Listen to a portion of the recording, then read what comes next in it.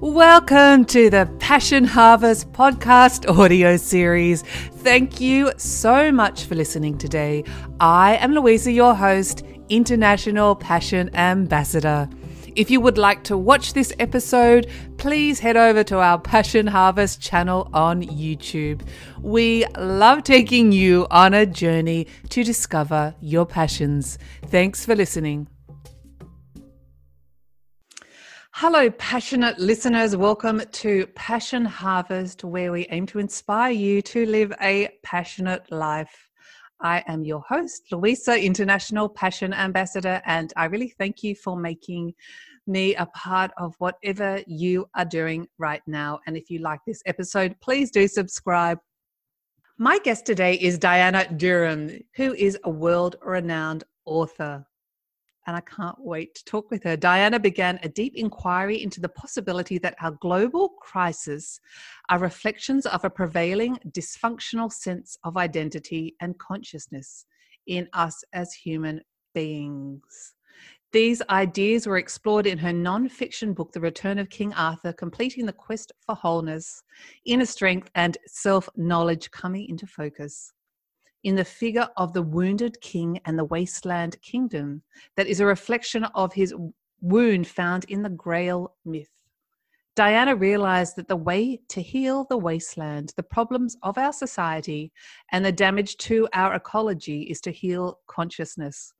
If wounded people produce a wasteland, whole people produce living systems. I just have to read that again. If wounded people produce a wasteland, whole people produce living systems. Diana is a graduate of University College of London with a BA in English literature and so many more things. She is also a certified practitioner of attunement, a lifestyle and healing practice. Diana is the author of 3 poetry collections, Sea of Glass, To the End of Night, and Between Two Worlds. And before I introduce Diana, I have to read her credo from her website. It is so beautiful and it really sums up everything about her. And what a beautiful introduction to the interview. She writes, I believe we have access to a source of insight unique to each one of us that can inspire and guide what we do. I believe that this source flows like a stream, continually clear and refreshed. Streams emerge from underground springs and rainwater that falls on the land around. Ultimately, they are fed by the whole interconnected system of Earth's water and weather. I believe our flow of insight arises similarly from a wide and deep weave of cultural and inner life and constitutes a vital aspect of who we are. If we ignore our inner promptings, we grow confused. We give weight to the opinions and viewpoints of others and downgrade our own. At the same time, we overemphasize the impact that our upbringing and our surroundings have on us, while underestimating or overlooking our own power to shape our lives. Myths and archetypes from folklore and sacred writings, often called the wisdom traditions, encode this understanding. They also teach us that we are systematically connected to the world we live in, and explain it is important to stay attuned to the wise inner source, because the way we experience ourselves affects how we impact the world. That is why they are called wisdom traditions. My work as a writer is to share and explore these truths and their implications, for I also believe the leading edge of human experience lies now in mastering the forces of our own consciousness. Understanding ourselves and how we create frees up imagination and allows us to evolve ideas that play out into harmony with others and with the ecology of our beautiful planet home. That was amazing. Diana Durham, this is her story and this is her passion. Welcome to Passion Harvest. Thank you. I just love that. You're such a beautiful writer and I'm so excited to have you on the show. Thank you for being at Passion Harvest. I always like to give a little bit of introduction about yourself for those people that don't know you. I know you've personally had some incredible experiences, and just give a bit of a background about your life or some pivotal moments in your life that made you who you are today. Well, I was brought up in a very ordinary background. It's lower middle class British. But I was always searching for something, but I didn't really know what it was. I couldn't understand why people's lives around me, the sort of the grown-ups, were so unhappy. Why, we weren't people who were poor. We didn't have really big problems in our lives, the people that are my parents and the people I knew, but no one was very happy. And when you're a child, you know what happiness is. And so you can sort of reflect, you reflect on the difference, but unconsciously, I think. And I found that as I got older, I found that I gravitated to writers, poets and novelists, because they seem to be the only ones that said anything really interesting and really important. Because I was a teenager or whatever. I'd be listening to the news, and I just thought, well, none of this seems to really go to the heart of ourselves and of the world we're living in. It all just seems to be by rote. Again, I'm kind of putting a voice back into a younger consciousness. I didn't quite think those ways. And I also think at some point, I watched, I don't know how old I was, I maybe 12 or something, and I saw some of those documentaries coming out of World War II, showing the liberation of the death camps, the concentration camps, some of those images, and I just thought, well, what's going on in the world if human beings can do that to other human beings? There's something here we need to sort of think about. And the same with the bombs, the H-bomb, atom bombs. What's going on in us? How can this possibly be happening? So that these were sort of threads of inquiry, I suppose. And that more or less stayed with me. And then when I was 18, I met up with a long-lost cousin who happened to live in a community in Canada. And I thought at the time, it's a hippie community. And I'd finished high school, and I was looking for a little bit of an adventure. And so I went to stay there thinking, well, if I don't like the hippie community, which was up in the sort of wilder regions of British Columbia, I can always stay with my aunt and uncle who will be normal. There'll be normal people living in Vancouver, in the city, just like my parents. But when I landed there, I found that they lived there too, so that there were old people as well as young people, and that, piqued my curiosity. Where was it, can I ask? Yes, it was in British Columbia. It was, it's a sort of plateau region up in the mountains of British Columbia. And so I got on this train, and I made my way up the most spectacular scenery after suburban Britain, rivers and mountains. So beautiful. And I thought, I felt so excited because I felt I was on a real adventure, because I knew I was going to something very different. I was a bit worried that it would be a weird community and they'd try and brainwash me, because I didn't like anything to do with the word spirit at the time. But in fact, the people were very nice, and they were very kind to me, but they didn't make a big fuss. And if I wanted to join in, I could with the chores, with the work that they did. And if I didn't, that was fine too. And long story short, I had a remarkable time there. But also what happened to me was one evening I had an experience of transfiguration. And what I mean by that is I was sitting having tea with some friends. It was all very normal. And I suddenly felt this power rise up in me. And it was like, I can still sort of remember it, even though I can't quite feel what it felt like. But it was like a golden sun, and I became so powerful. And I remember, so this was happening, but a little part of me was looking at what was happening. And I remember thinking, oh my goodness, this is what that word love means. This is what love is. And this is what that word truth means. Because they're words we use a lot, and we kind of know what they mean. But I thought, this is what they mean. And this is what we are. This is what we are. And then I thought, oh my goodness, what happens when I go back to London? I'm going to be so powerful. I'll take over the whole world. I'll take over London. What am I going to do? I don't know how to handle this. And I said, it sounds crazy, but I said something like that to the people in the room, who of course couldn't see anything different about me. And it didn't last very long, just probably a few seconds actually, a few minutes. And they just said, oh, don't worry, you'll be fine. They wanted to reassure me. And then it sort of, it faded, and I was just back in the room having tea. Absolutely sort of gobsmacked, by this experience that came out of the blue.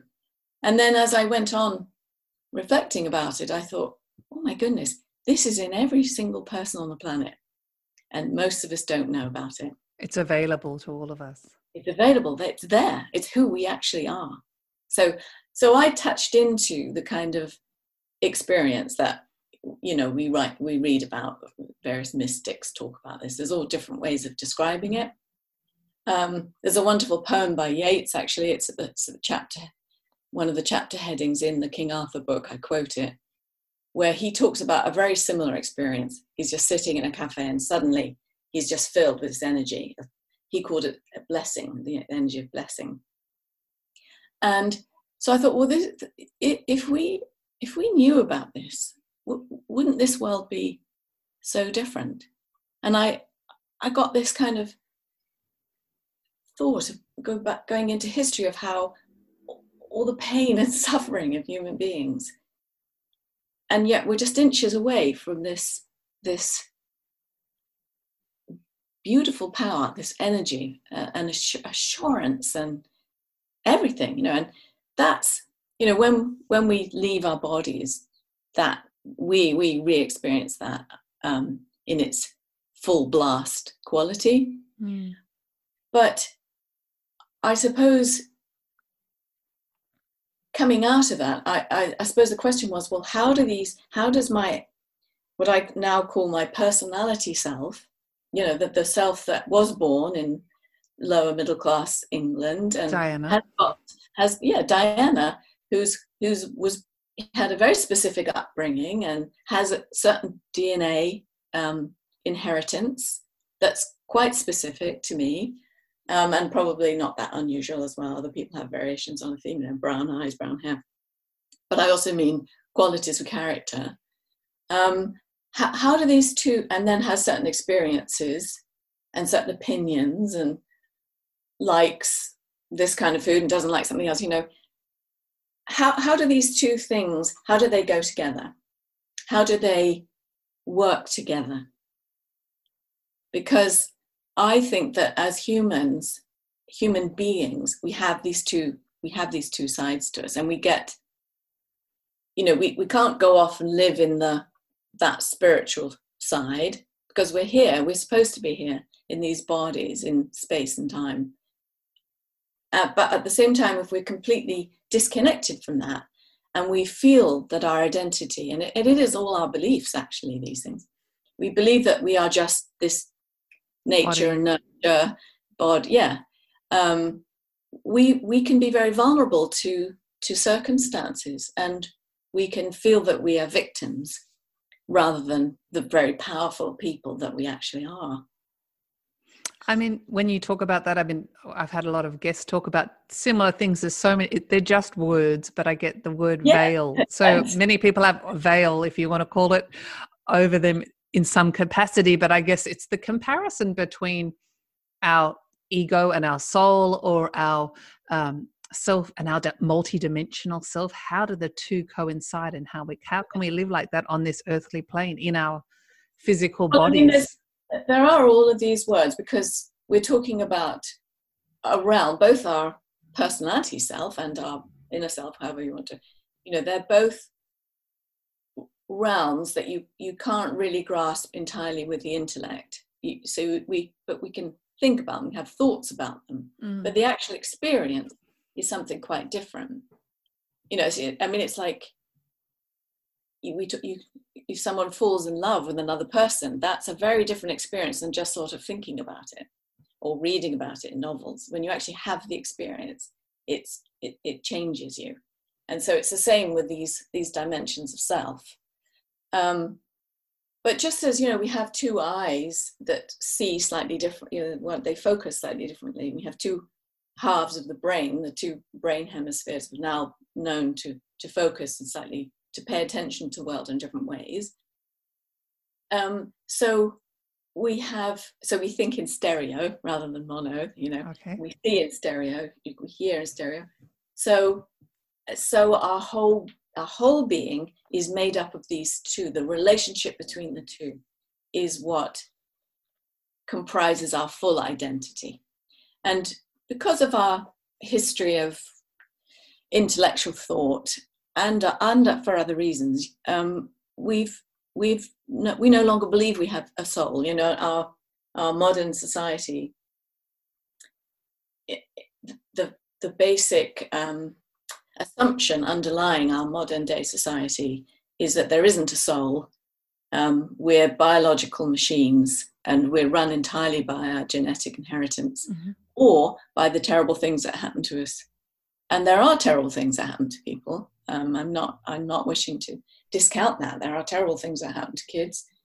But ultimately, that's what we're given by our society. We're defined by almost. We're defined that. And so then we're conditioned that way as we grow up, and we believe that, and therefore to some degree we create that.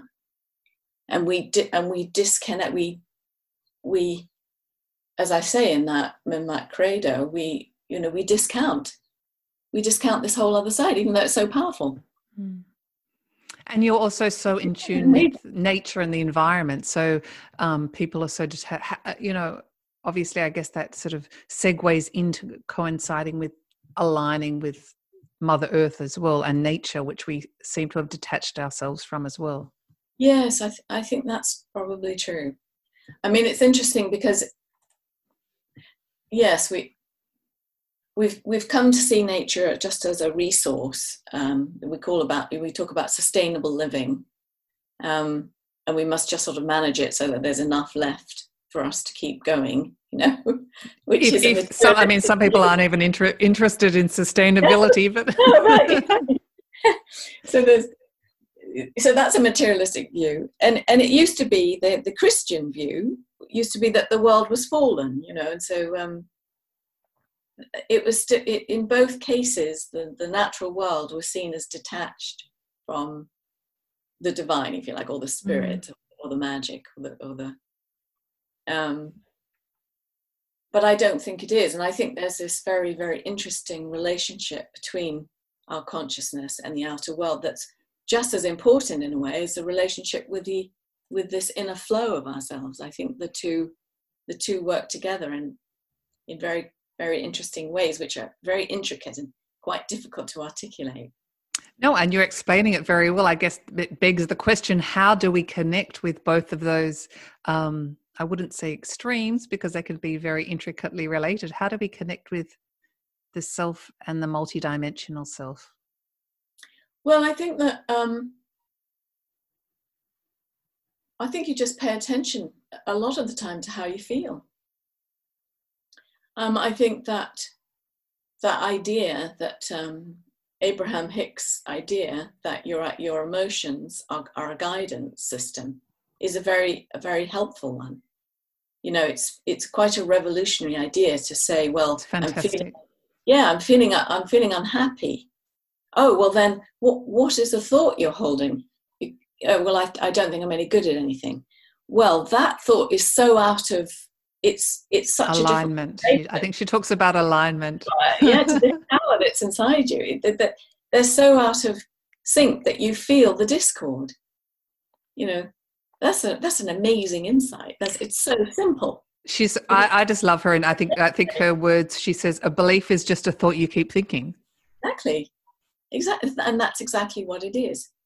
And they're helpful beliefs, but I think they should always be open to malleability. You know, it's when they become fixed and when they become part of our own identity, that we run into problems, really.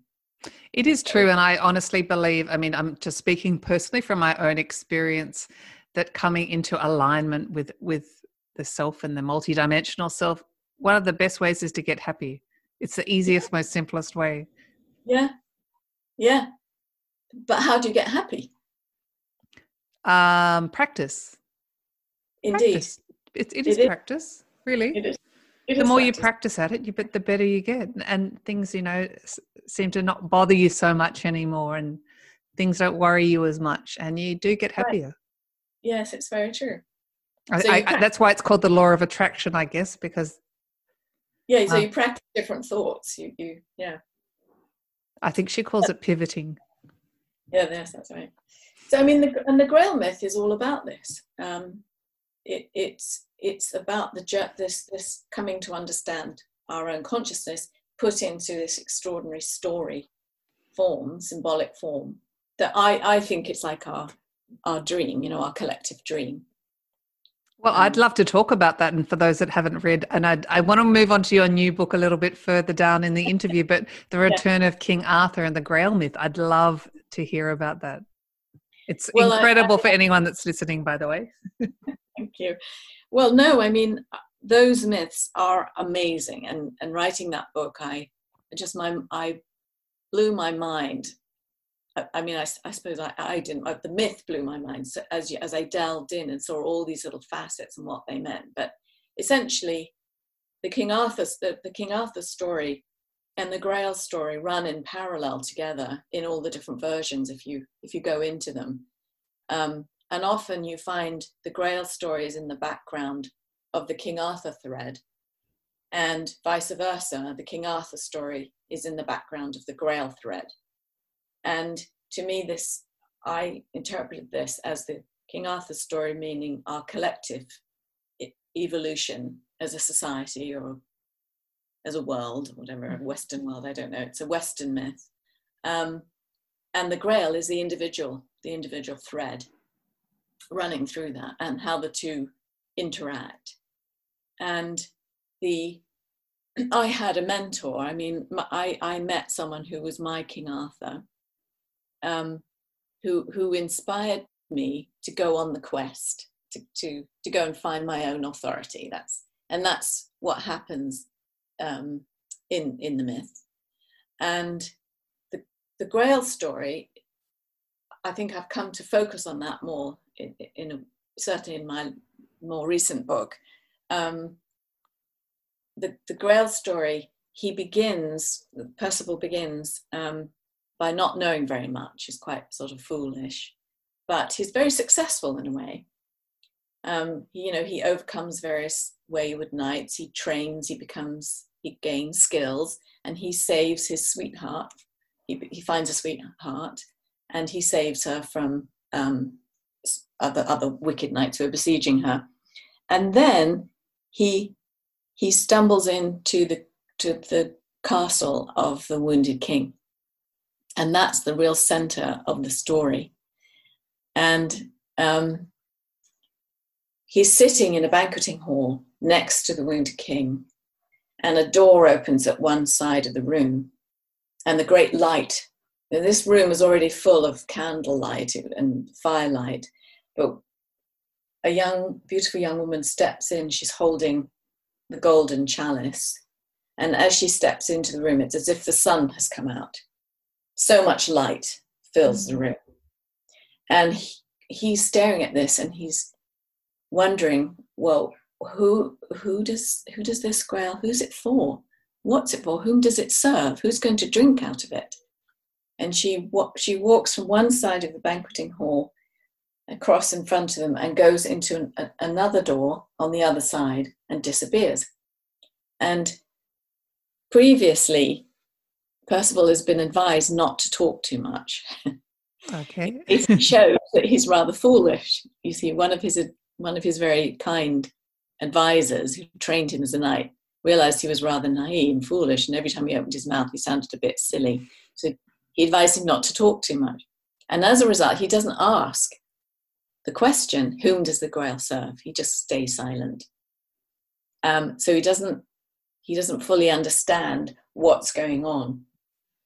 And then later on, he gets scolded for not having asked that question by a grieving maiden and then a hag who comes and tells him that because he didn't ask about it, the wasteland is going to persist and the wounded king will stay wounded. And he doesn't understand any of this. But eventually he says, okay, I'm going to go and I'll find that castle again. I'll find the Grail. So what's going on in that room, the story has suddenly turned into a symbol of our consciousness. And the Grail represents the heart as it's filled, just like that experience of mine that I described earlier. That's describing an epiphany, a very major epiphany. As the Grail, it's almost as if the heart has turned its attention away from the outer world, and it's moved through consciousness and is reconnected with the inner, right? So instead of being all wrapped up in identity outside of ourselves, I'm just this kind of person and I've got all these problems and I've got these challenges, suddenly it's bam, it's like me sitting in that little room having tea and I'm filled with this golden power. It's like suddenly you touch into something, and you suddenly realize that there's something very different going on in the world, and that you have power. Power isn't just outside of you with people and institutions, right? People that have sway over you. It's in you, but you don't understand it yet. You don't consciously understand it. You've had the experience. Percival doesn't, but Percival is us. Oh, is Percival you? I beg to ask the question, is he you? Or an aspect of you? Yes, he's an aspect. It's like a dream where, every part of it is about you. Well, the myth is like that about us, about all of us. It's a language of our own psyche. So Percival has the experience. He doesn't know what it means, and he doesn't know where the Grail's gone to. And later on, he learns that it serves an elderly man with white hair who's very refined in nature. And of course, he's a symbol, this elderly man, whom I call the Grail King, who's living in that inner room, but we didn't see him. He represents God, let's say. Or you could say he represents the inner room of ourselves where that power lies, that's there, but we don't always experience it consciously, which of course is another reason, we call that God sometimes, or we call it source energy, or we call it the soul, or, it doesn't really matter what we call it, but it's that inner powerful dimension, that golden energy. That's what the heart, the Grail is the heart. It's the container of the heart, and that's what the heart is supposed to serve. It's supposed to feel that energy and let that energy guide us in terms of, well, is this the right action, or is that the right action? Which is how we get to trusting our intuition and following our dreams. I don't know if that was just beautiful. I just have to ask the question, did you know all this as you were writing it, or did you write it and then understand everything? No, it was evolving. That's why it was so interesting. Obviously I had this touchstone experience, and I'd had lots of other experiences, and I realized that the Grail story was a myth about alignment, if you like, about spiritual connection. But I pulled out the meaning evolved over time. One of the keys was that symbol of the Vesica Piscis, do you know that symbol? Where the two circles overlap? No. Well, it's a very famous, it's an ancient symbol. It's just two equal circles. Two half circles? No, two equal circles. Okay. And the circumference of each intersects the other's center. And if you draw that geometrically, you get a kind of a shape, an almond shape in the middle, which is called the Vesica, and it means the vessel of the fish, because it makes a fish shape. You never heard of that symbol? I potentially have, maybe if I see it visually. Yeah. I'm a Pisces myself, so I probably have seen it. Oh, yeah. And sometimes it's called the almond, what's the word? I can't think of it now. There's an Italian word, but it means almond. It's just talking about the shape that is made geometrically when you create this shape of the two overlapping circles. Well, the fish reference got me in touch with the wounded king, because he's also the wounded fisher king. And we can talk a bit about that, why he's called the fisher king. The reason because he's wounded and nothing can heal him. Nothing makes him better. The only thing that relieves his pain is when he goes fishing. So it's called the Fisher King, the wounded Fisher King. So I put together that with this symbol, and that began to open up the meaning of the Grail legend to me, because that symbol has been used by quite a well-known writer about Tibetan Buddhism to indicate, to symbolize the overlapping of inner and outer consciousness. So the inner self, the outer self, when they merge, they create this fish opening shape in the middle. Yes, like the two circles. And that becomes, yeah, and that's that balance. That's a symbol of balanced consciousness, where the inner and the outer are merging. Mm-hmm. Like almost like the yin and the yang and the unity. Exactly. Okay. Yeah. So all of that's in there in that amazing myth. I mean, there's so much in there. That's beautiful. And we've been talking about the soul and consciousness, but I also wanted to ask you about psychic DNA. You do talk about that. What is psychic DNA? Well, psychic DNA, funnily enough, I recently asked a good friend of mine if he'd review my book. And then I remember that my new book, back along the way when I was writing the King Arthur book, he used the phrase himself, oh, those myths, the Grail myth, and it's psychic DNA. And I thought, oh, he's so right. So I have to attribute to William Duffield, my good friend. Thanks, William. Yes. And well, it just means that. It means that they are the shaping, just like DNA informs our genetic patterning in some ways that we don't fully understand. These myths inform our psychic patterning. I call them our operating instructions. Mm-hmm. You know, I think of them like when you go and buy a really, complicated gadget, like a new computer, or, I mean, my daughter recently, they just bought a pram, and it was so complicated. They had this whole booklet explaining how it worked, how you opened it, and how you put it together. And I think it's like those booklets that we get along with our gadgets that explain how it works. But only they explain it linearly and with little diagrams. But the myths explain it in narrative and symbol, because we're very complex beings. And so we have a very complex and beautiful symbol and narrative to explain ourselves. It's not the only myth that does that, of course. But the Grail myth is peculiarly full and sophisticated in the way it talks about the magical way not just our consciousness, but our relationship to it and how we figure out how to use it. Because Percival, after that moment in the Grail, he goes off and tries to carry on being a knight and, doing things that knights are supposed to do and overcoming other knights and doing good deeds and all the rest of it. But he keeps being told by these, they're always female characters, you're wasting your time. You need to go and find out who the Grail serves. You didn't ask that question. Because if you don't ask that question, you won't heal the king.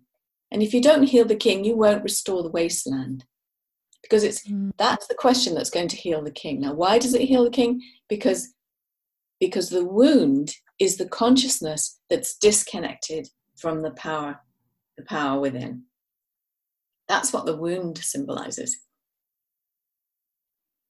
The disconnection with source that you mentioned before. That's what that wound is all about.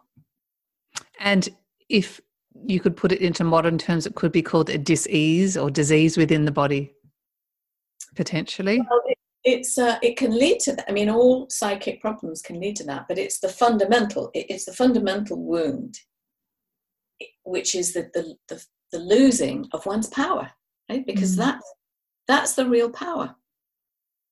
So he's unable to bring life to his land, you see, so the land reflects it. the cattle can't reproduce and the crops fail and the land is ravaged by war and conflict. A direct reflection. So I guess, sometimes we sort of brush away myths wherever they might come from various societies or traditions or Indigenous people. But in fact, I guess they're fundamental to our psychic DNA. I think so. Again, I think sometimes we have a dream that's very powerful and we remember it after we've woken up and we think about it. And it's dreams are symbolic, obviously, and they often have a strange narrative to them. And you start thinking, and you go backwards and forwards between your actual real life, awake life. Well, what is real? I have to ask the question, because I'm of the belief now that dreams are potentially the reality. Well, they're part of the reality. Part of the reality. Part of the reality. Yeah. Sorry to interrupt you. Please continue. No, so you think backwards and forwards. You must have had this experience, where you. I had a very vivid dream last night, actually. Three very vivid dreams. Well, sometimes there's something in there, and you think, oh, I know what that means. That means, I don't know, that conversation I had yesterday, or my mother, or whatever it is. And then that once you know what it means in this realm, in the waking realm, then that throws more light back onto the dream. And as you understand more of the dream, you understand more of the waking world. And so this relationship between the dream and the real world opens up the meaning of both. And that's what the myth does. See, so when you read the myth, it might not make much sense, but then you start understanding what it means in terms of our lives and our psychic development and our consciousness. So that's really cool. I mean, it's really cool how you explained it, and it's just amazing, and I just can't wait for people to read it. Honestly, it's a fabulous book, and you explain it so beautifully. Having said that, I'd love to talk about your new book. It is it the Coherent Self, A Coherent World? Coherent Self, Coherent World.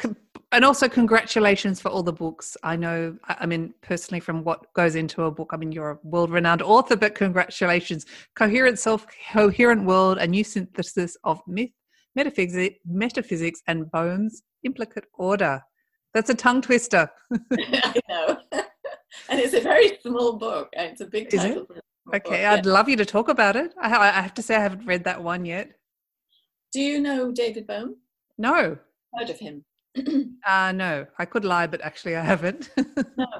Well, that book takes, it looks again, it really puts this symbol that I mentioned of the two circles of Vesica Piscis or Pisces, or the mandorla. That's the Italian name meaning almond. Some people know it as the mandorla. And some people call it a Venn diagram because it's, schools use it. I've seen it on the walls in schools where you're looking at you're looking at two areas and you look at what overlaps between them, what's different and what they share. And that's, again, like consciousness, there's the inner and the outer, and then they blend. And that shape, that basic shape is where they blend. So it takes that symbol and really looks at it uses it to look at consciousness I really wanted to show, because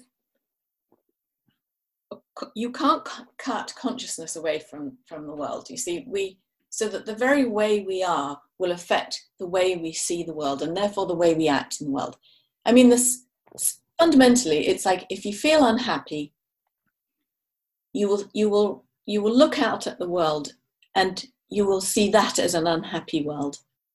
And you will look at people and you will relate to them in a way that is unhappy, because you will either dislike them, feel threatened by them, or you will feel dependent upon them for your sense of well-being.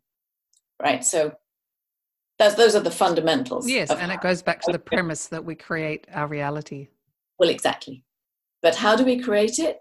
Because we don't feel connected to our own power, right? As soon as you feel connected to your own power, you look back out in the world and it's like the sun's come out, even if it's not a sunny day. You know, you see it differently. You see people differently. You feel you're much more balanced. You don't feel threatened by people as much, nor do you feel demanding of them to make you feel okay, to make you, you know. So you're free. Really, you're free. That's what we're all looking for, really, isn't it? Freedom. Looking for is freedom. Yes, absolutely. Power and freedom. That's love that. Yes. Well, passion and freedom. Passion. Well, absolutely. Well, this is passion. This isn't it. This is the essence of passion. Is alignment, really.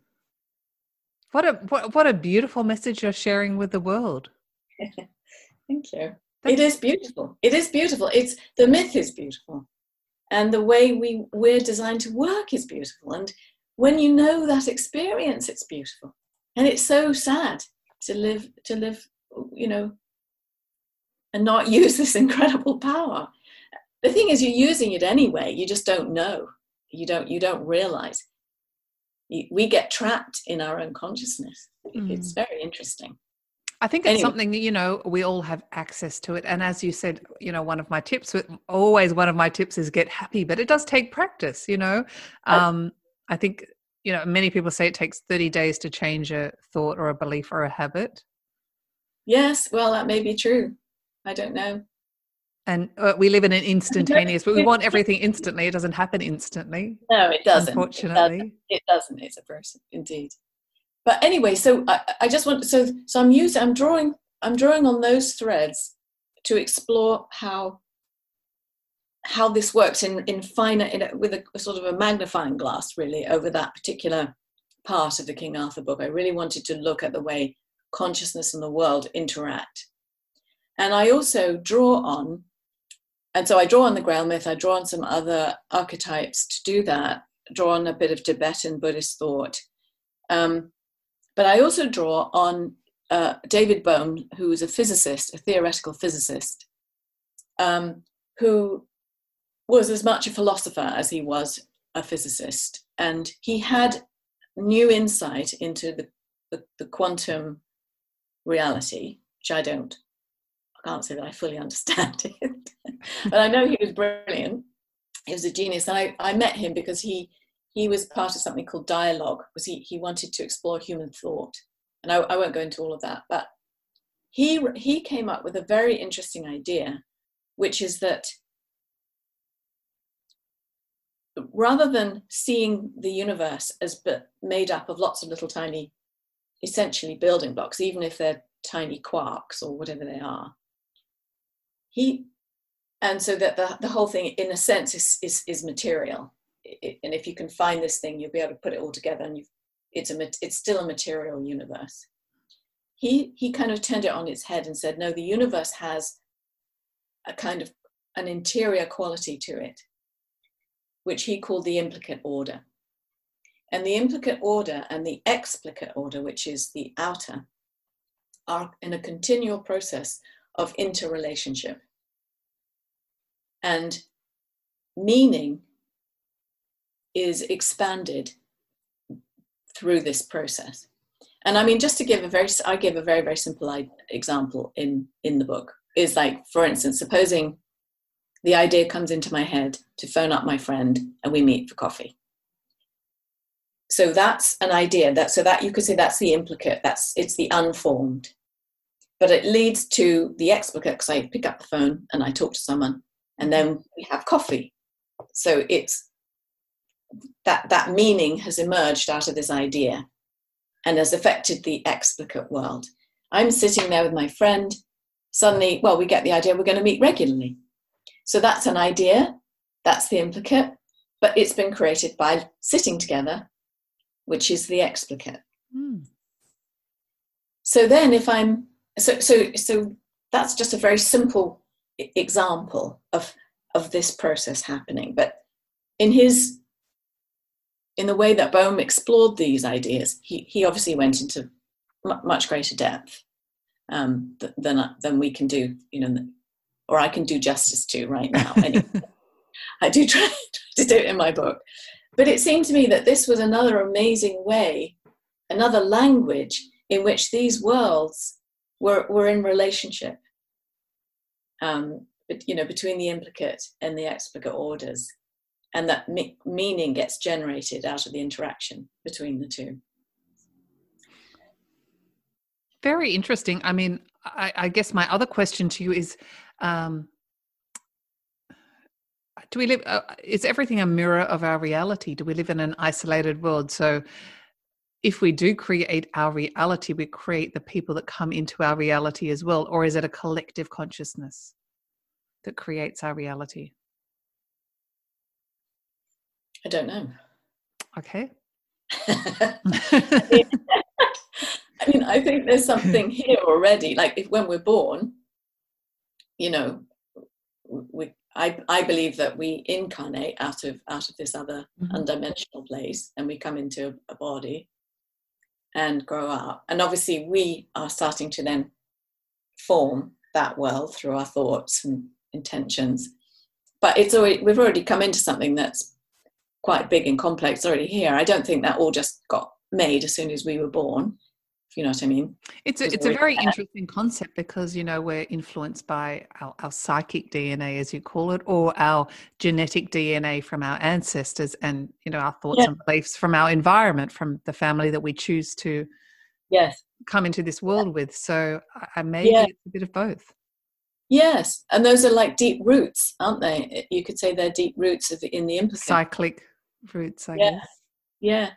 Very interesting. Thank you so much for talking about this. I mean, I've loved our conversation. So, Diana, on a final note, I'd love to ask your advice for people. I guess this is two questions. How do they find their passion? And if so, what is your advice for them to follow their passions? Well, I think there's a couple of things to say there. The word passion, sometimes it can mean, I should be a great writer, or I should be a great politician. And it might mean that, like we come in with, it seems to be me that we do come in with certain sort of essences of intention to follow out. But I think increasingly these days, it might not just be one thing. It could be several things. And perhaps women know that better than men, because we can have children. And multitask. and multitask. And that there are lots of things with, having children was one of the most meaningful things for me. So I don't think a passion necessarily means what it might have meant. Oh, I've got to be another Michelangelo. You know what I mean? But it might do. I think passion means whatever, you feel interested in, whatever makes you feel, ooh. And it can mean something quite minor, like, I don't know, having waffles. Flying a kite. I don't know. Flying a kite. Also, I had one guest said, whatever floats your boat. That's a good way of putting it. And it might change. It might change during your life. It might be this and it might be that. But it's, you find it by listening to how you feel, to your intuition. That's the other thing, actually.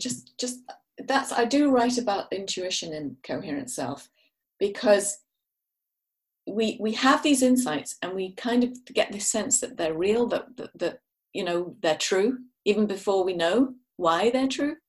And that's the reason we know that, is because the inner and the outer line up in a kind of new agreement. We get a new insight, we get a new compulsion, and it's like that agreement between the two, saying, yes, the circles have lined up, the things opened, that's it, go for it. And so I think and if we've downplayed that in ourselves because of our conditioning, oh no, it used to be that kids were conditioned by their parents, they were doctors, you've got to be a doctor.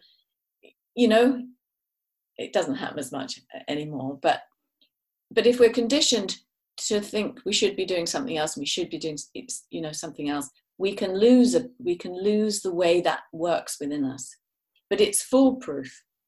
So you're listening for that intuition, for when that thing lights up in your mind, in your heart, and you feel it brings you alive, and you feel excited by it. You don't know how to get to it yet. Don't worry about it, because the path will open. The path will open.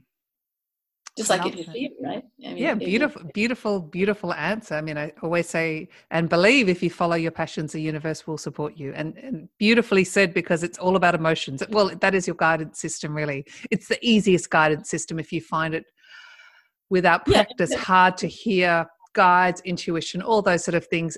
The emotions are the easiest guidance system. And then you get the next step. Oh, I see. I could do this. I could do this. And doors open and things happen and you meet people and connectiveness and synchronicities. Right. Synchronicities, that's a good one. All of that. Yeah. Yeah. Well, wonderful. Diana, it's been an honor and a pleasure to have you on Passion Harvest. And I can't wait to read your new book. Well, thank you. It's been a lovely conversation. Enjoyed meeting you very much. Thank you so much. And we'll speak soon. All right. Okay. Bye-bye. Bye-bye. That is the end of our passionate episode. Thank you so much for listening. And please subscribe, leave a review, tell your friends, and spread the passion. As always, every day may you be more and more passionate.